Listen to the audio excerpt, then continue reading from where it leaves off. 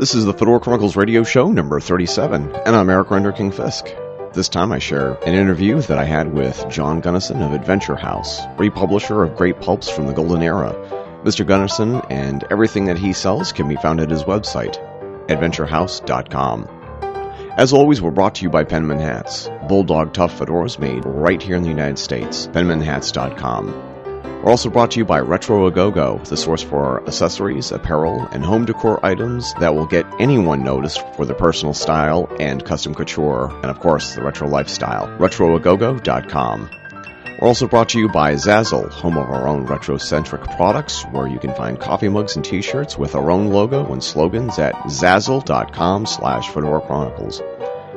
Once again, here is my interview with John Gunnison from Adventure House.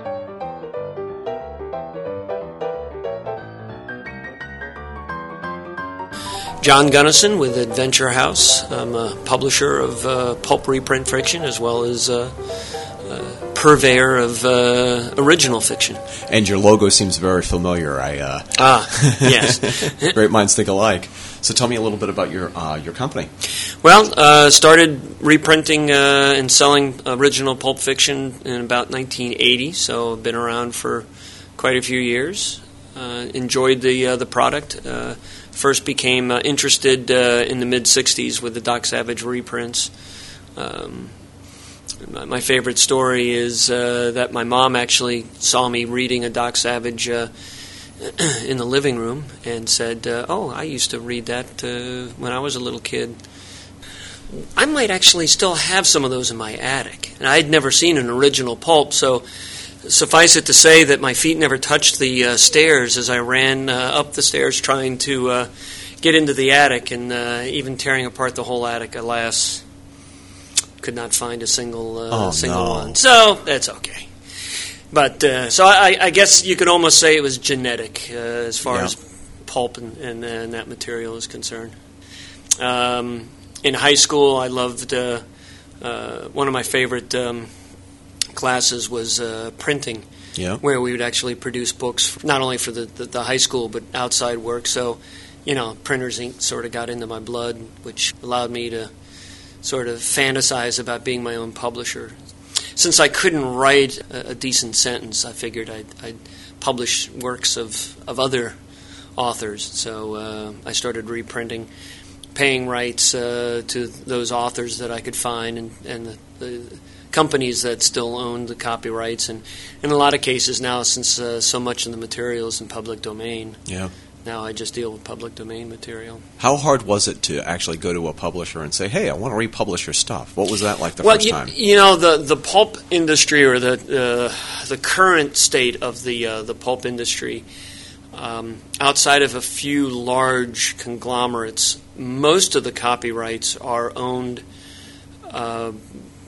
by collectors, and people who are fans of the pulp magazines. All of the original Munzie magazines and the popular publications are all owned by a small group of people who all of them are fans. Weird Tales is owned by fans. Street and Smith is really the largest company that's still owned by a large conglomerate, which is Condé Nast. And dealing with them is impossible, so that's why you see so little Street and Smith material out. In fact, the most recent Doc Savage and Shadow reprints only came about because someone attempted to hijack their copyrights.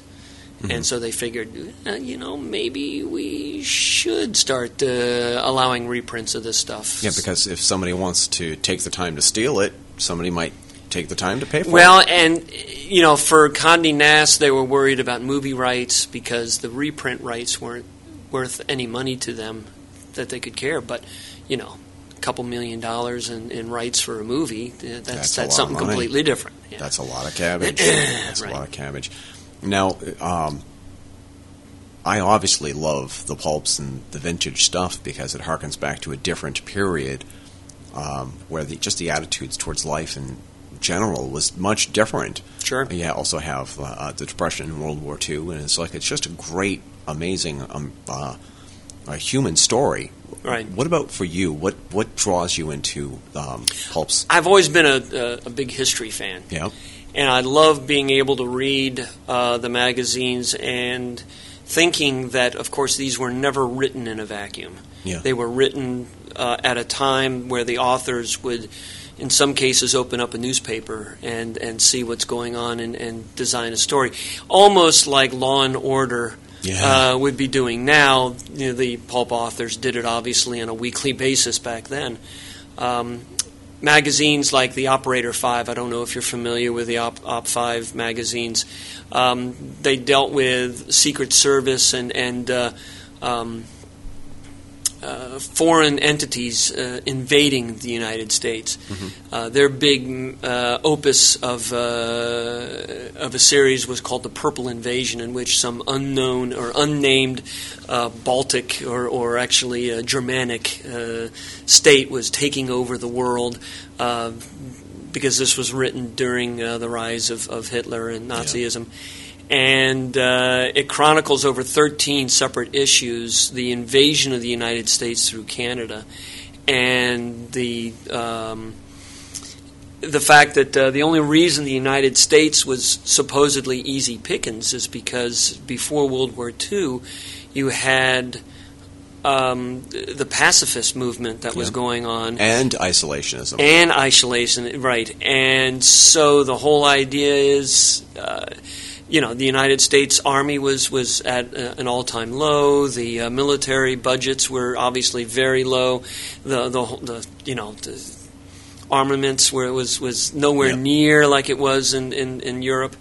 So that was that again was a circumstance in which you had a series reflecting a certain viewpoint, although very fantastic in the respect of one country invading the United States and taking over almost the entire United States. But it's fun reading that the science fiction magazines are completely different because of what they were trying to portray, as a future society.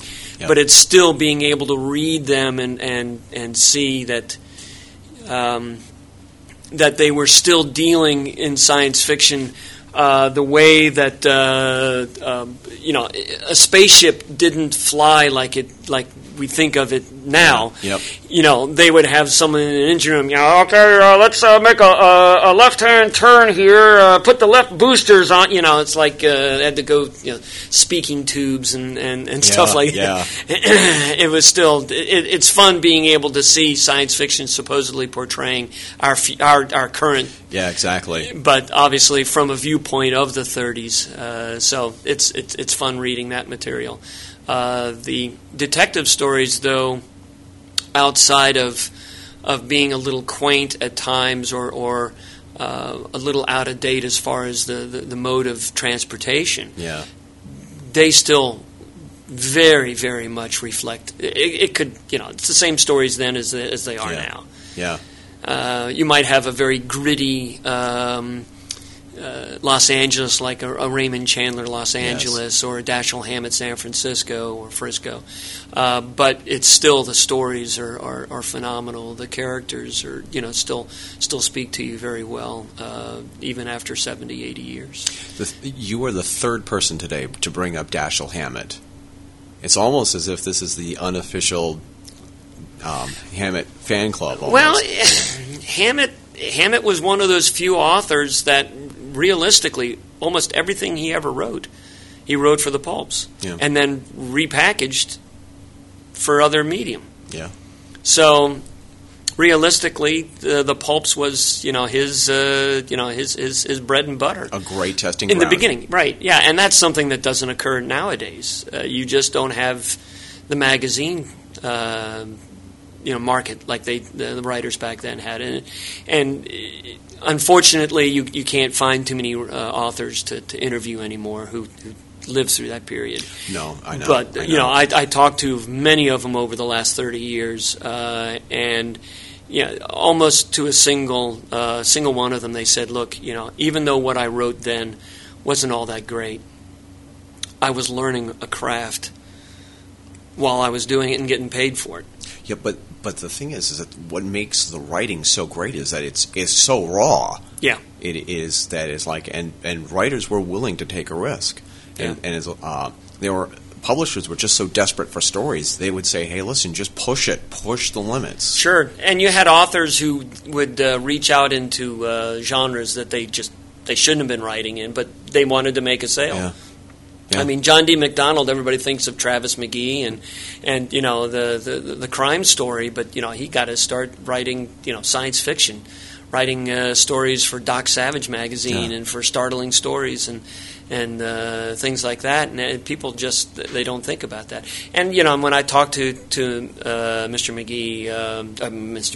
MacDonald before he passed away, I said I really liked the stuff. He really enjoyed it too, but when he finally did get around, I asked him to reprint some of his stuff, and he just didn't want to do it because he didn't want to spend the time, because he hated the discussion or the descriptions, I should say, of the cars in the 40s, and he wanted to update it.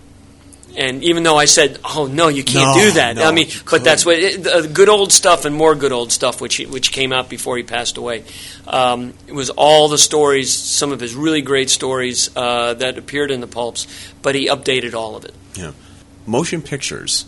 Are you at all into the classic movies from that era? No, to be honest with you, I never was. I mean, yes, I like watching them, but 40s cinema, not my cup of tea. Okay, so you're not a huge fan of the Thin Man movies, then? I'm a fan.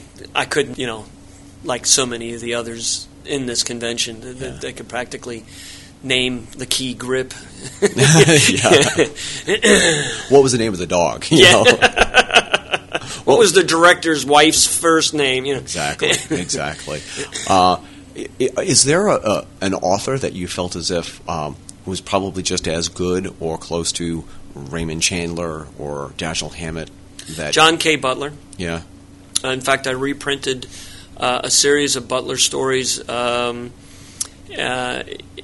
It's At the Stroke of Midnight is the name of the book, and it's the author wrote stories of a cabbie, and he was a cabbie in Los Angeles, not quite the Chandler-esque Los Angeles, but damn close. And John K. Butler made a big splash in the pulps, and then got hired very quickly and moved to L.A. or not moved, but took up writing for L.A. and was long gone from the pulps. Most of his stuff never made it into book form because he wasn't in the pulp field that long. Now, you're making an effort to change that, though. I have reprinted a lot of material by both authors that are very known and a lot of you know, unknown authors. Yeah. There are some authors who are that series that I'm thinking of that probably wouldn't make much of a splash, like William Dudley Pelley. I don't know if that name rings a bell. These are all new names to me. Pelley was the leader of the Silver Shirts, which was the fastest movement in the United States. And he wrote pulp fiction in the 20s. And his fiction is some of it is pretty good, some of it is pretty direct, pretty much direct, but that's typical of any pulp author. I'm also beginning to put together a book of stories from Upton Sinclair, who wrote The Jungle, and because he wrote for the pulps for Argosy in the after the turn of the century. Yep. All that stuff is in the public domain, and I thought, you know, what the heck, give perhaps a high school yet another piece of Upton Sinclair stuff to make their students have to read. Do you feel as if that you're preserving history? Yes, in some respects. Personally, I love to see people read. Not necessarily just the stuff that I reprint, obviously, but it saddens me when the average American reads less than a book a year now, and I would love to be able to see more people read. Now, I've got 40,000 books in my house. My kids are voracious readers. Yeah. In fact, they read a hell of a lot more than I do now. That's great. Get a chance. That's great, though. Yeah, and I would love to see more people do that. Yeah. If you want people to make believe that you're smart, just tell them that you read a lot. And you're amazed. I'm amazed at that. Well, but if you walk around a room like this convention or a pulp convention, I also put together. I'm one of the two organizers of a show in Chicago called Windy City. Yep, Pulp I have and the paper. flyer, and I hope you don't mind. We're going to put that under the events section on our main Oh, site. absolutely. But you walk into a show like that, this or Pulp Fest, or not? Yeah, Pulp Fest in Ohio, and you'd be surprised the people walking around. Yeah. I can right off the top of my head, I can think of 5 authors, several professional artists, editors. There's something about pulp, no matter how dreadful at times it was. Yeah. It still elicits a certain charm that so many people really, really like. It's beyond nostalgia. Oh, yeah, absolutely. It really is, because I feel this connection. I don't look at the 30s and the 40s and the 50s in quite the romantic way that people have accused me of. I mean, I love every aspect of it. I love the bad with the good, because the way that people overcame the bad. Yeah. I mean, those are the best stories. I had a conversation, if I could just interject this for a minute. Sure. I was at Starbucks, which is one of the best places to hang out just to get a vintage vibe and some great coffee and free Wi-Fi if you can swing it. This young woman was asking me about the website, and I explained it to her, and she said she hated history. And I was like, how can you hate history?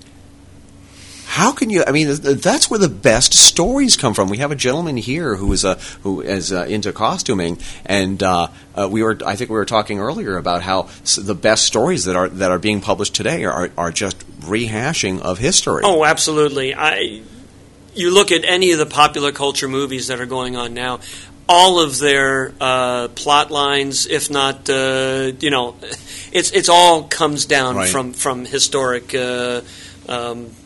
Whether they go back to the pulps, but I mean, if you go in a direct line from the pulp magazines, you have characters that made 50s and 60s popular culture TV, like Dr. Kildare, like Zorro. I mean, those are just Tarzan. All of these characters arrived, from the pulp magazines and then spread later on.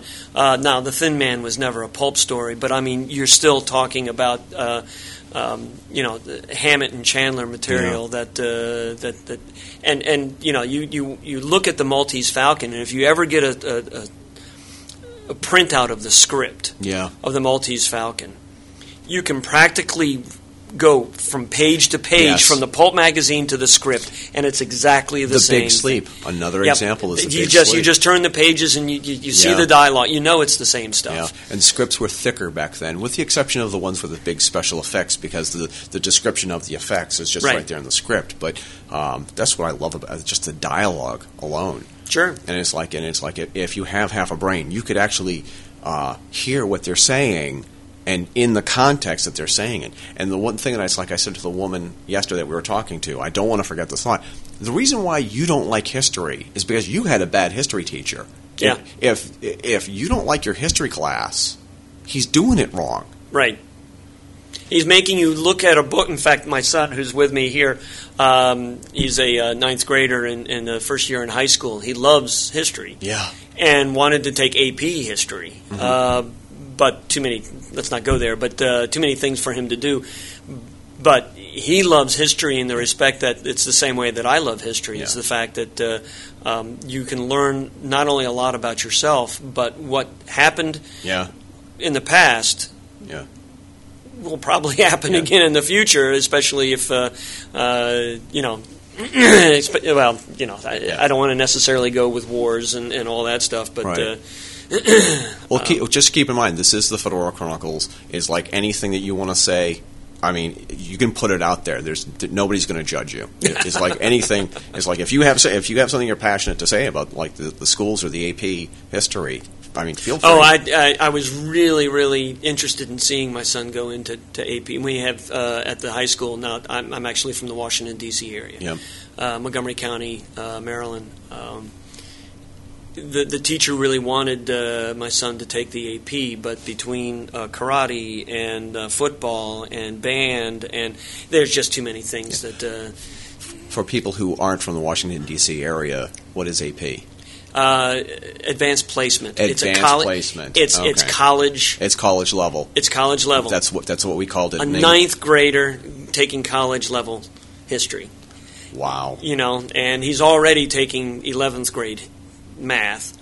So, for him to get into it was just too much. But you know why he's doing college level stuff?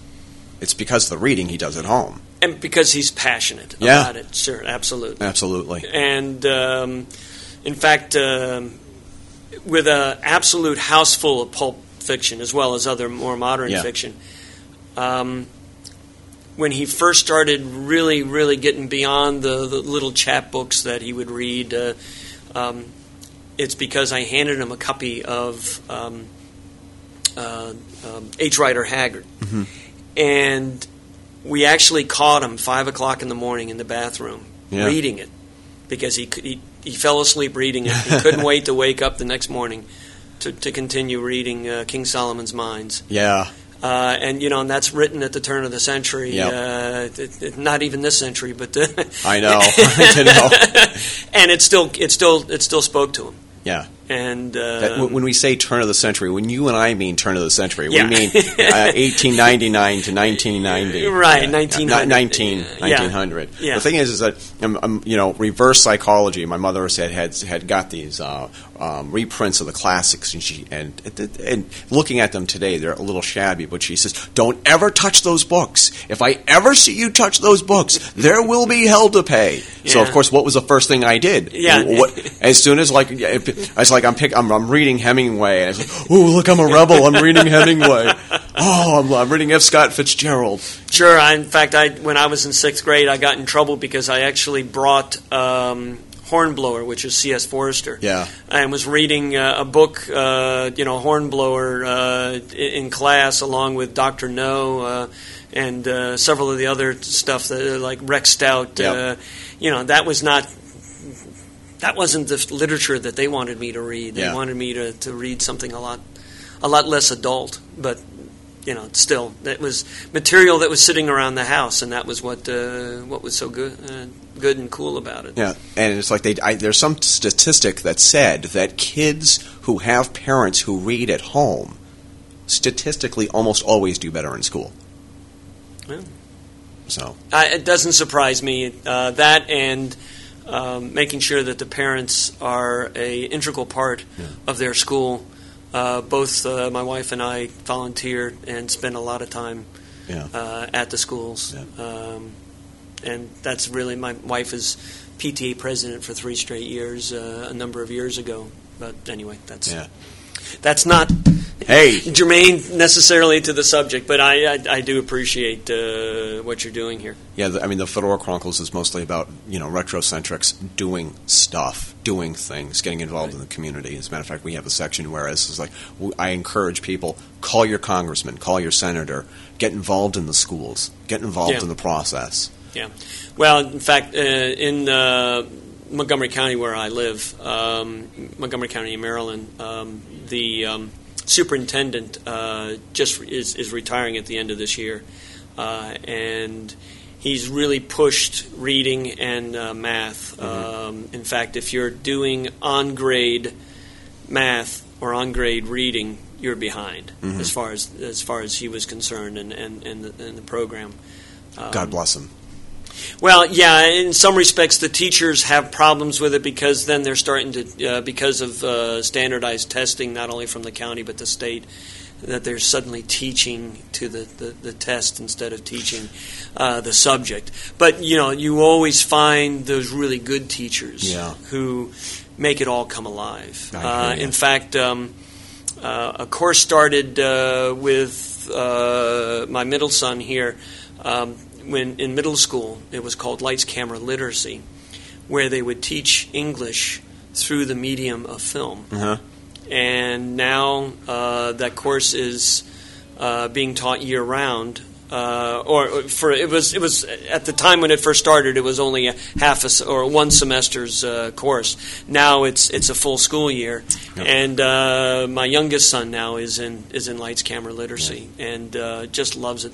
And they make films. They make stop motion animation films. Yeah. Honestly, I'd love to be able to keep in touch with you and perhaps visit you out in Chicago and Chicago. Yeah, come Washington. to Chicago. No. Yeah, I'm in D.C., but my partner lives in Chicago. Okay. That when we put on that show, it's April, mid-April. In fact, April 15, 16, 17, if I remember right off the top of my head. Yeah, website. Obviously, you have websites. WindyCityPulpandPaper.com. Okay. And now for Adventure House. AdventureHouse.com. Of course. Absolutely. Of course. What's right now? What's the hot product that you're trying to? The Lone Ranger. Oh, you have Lone Ranger stuff. I have reprinted the second. Of the Lone Ranger pulp. Most people didn't know that there was ever a Lone Ranger pulp. The company that produced Superman yep. Was a pulp publisher. And in fact, before even he did pulps, he did basically smut magazines. Did not know that. Oh, yeah. He did what we call girly pulps, which was thinly veiled smut. Yeah. And he had a pulp line. The pulp line published stuff like Spicy Detectives and Spicy Mystery. He paid his authors well. They put out a really good magazine, but they really centered sex was not a taboo for this particular publisher, where it was a huge taboo for so many other publishers. And for a while, he thought it would be a great thing to publish the Lone Ranger. So he made an agreement with the radio show producers to produce a series of pulp magazines. So there's very few illustrations, like a typical pulp. It's mostly words. Yep. No authors listed, so you have to believe that it was the Lone Ranger writing his own material. And that company never actually copyrighted any of their product. I'm not quite certain why they never copyrighted their stuff. Wow. So the magazines themselves are exceedingly expensive and difficult to come by, which is why I love reprinting some of the material, because if someone sits there and looks at a magazine and go, well, let's see, if I really want to read this, I'm going to have to spend $750 to buy this magazine, or I'll spend $14.95 for the reprint. Yeah. And now you pay to buy the I buy the original. Almost everything is out of my own collection. And in this particular instance, when I bought a coverless copy last year and thought, this would, I've got them. And I'm thinking, I don't know why I haven't bothered going down to the Library of Congress and really check the copyrights on this. Yeah. Because I know the Lone Ranger is a trademark copyrighted character. But I'm not altering the story. I am not changing anything. I'm reprinting exactly as it appeared. And there was no copyright. Yeah. So obviously it was never renewed. So, I'm fine in that respect. But the Lone Ranger is a Western character, which is not so much in vogue nowadays. Westerns just aren't that hot. But Diamond Comics, who's one of my distributors, just ate it up, and so have a lot of people. It's reciprocal. It'll come back. Yeah. Interest will come back. How has modern technology helped you with your work? Oh, it's totally redefined the way I publish. Yeah. I have a 14 by 32 foot enclosure built in my backyard. In which I have tons and tons of unsold product, because when I dealt with a regular web press printer, printing 1,000 copies, their minimum number, when I first began selling 800 copies, not a problem. But then as the market started to get a little bit more saturated, then suddenly started selling, 700, then 600, then 500. So suddenly I started having huge backlogs of unsold issues. And then print on demand came about. The quality really sucked, so I didn't go there until they refined it. Yeah. And now, all I do is tell the printer, 2 copies of this, 1 copy of that, send it to this address. 5 copies of this, 3 copies of that, send it to that address. That's great. And now what I'm paying per issue is for print on demand is just slightly more than what I was having to pay for 1,000 copies of a web press. And I have a lot less bulk sitting in my basement now. Yeah.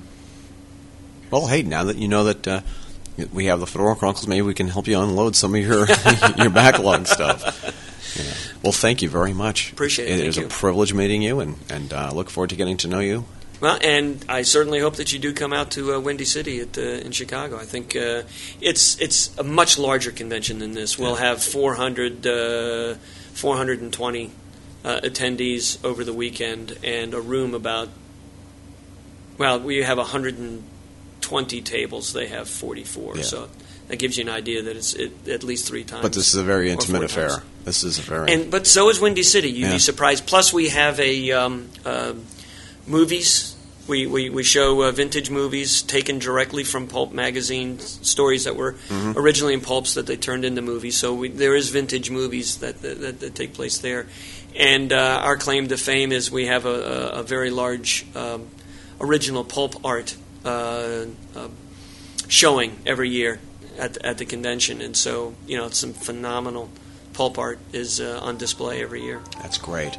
That's great. Well, we hope to see you there. Good deal. Thank you.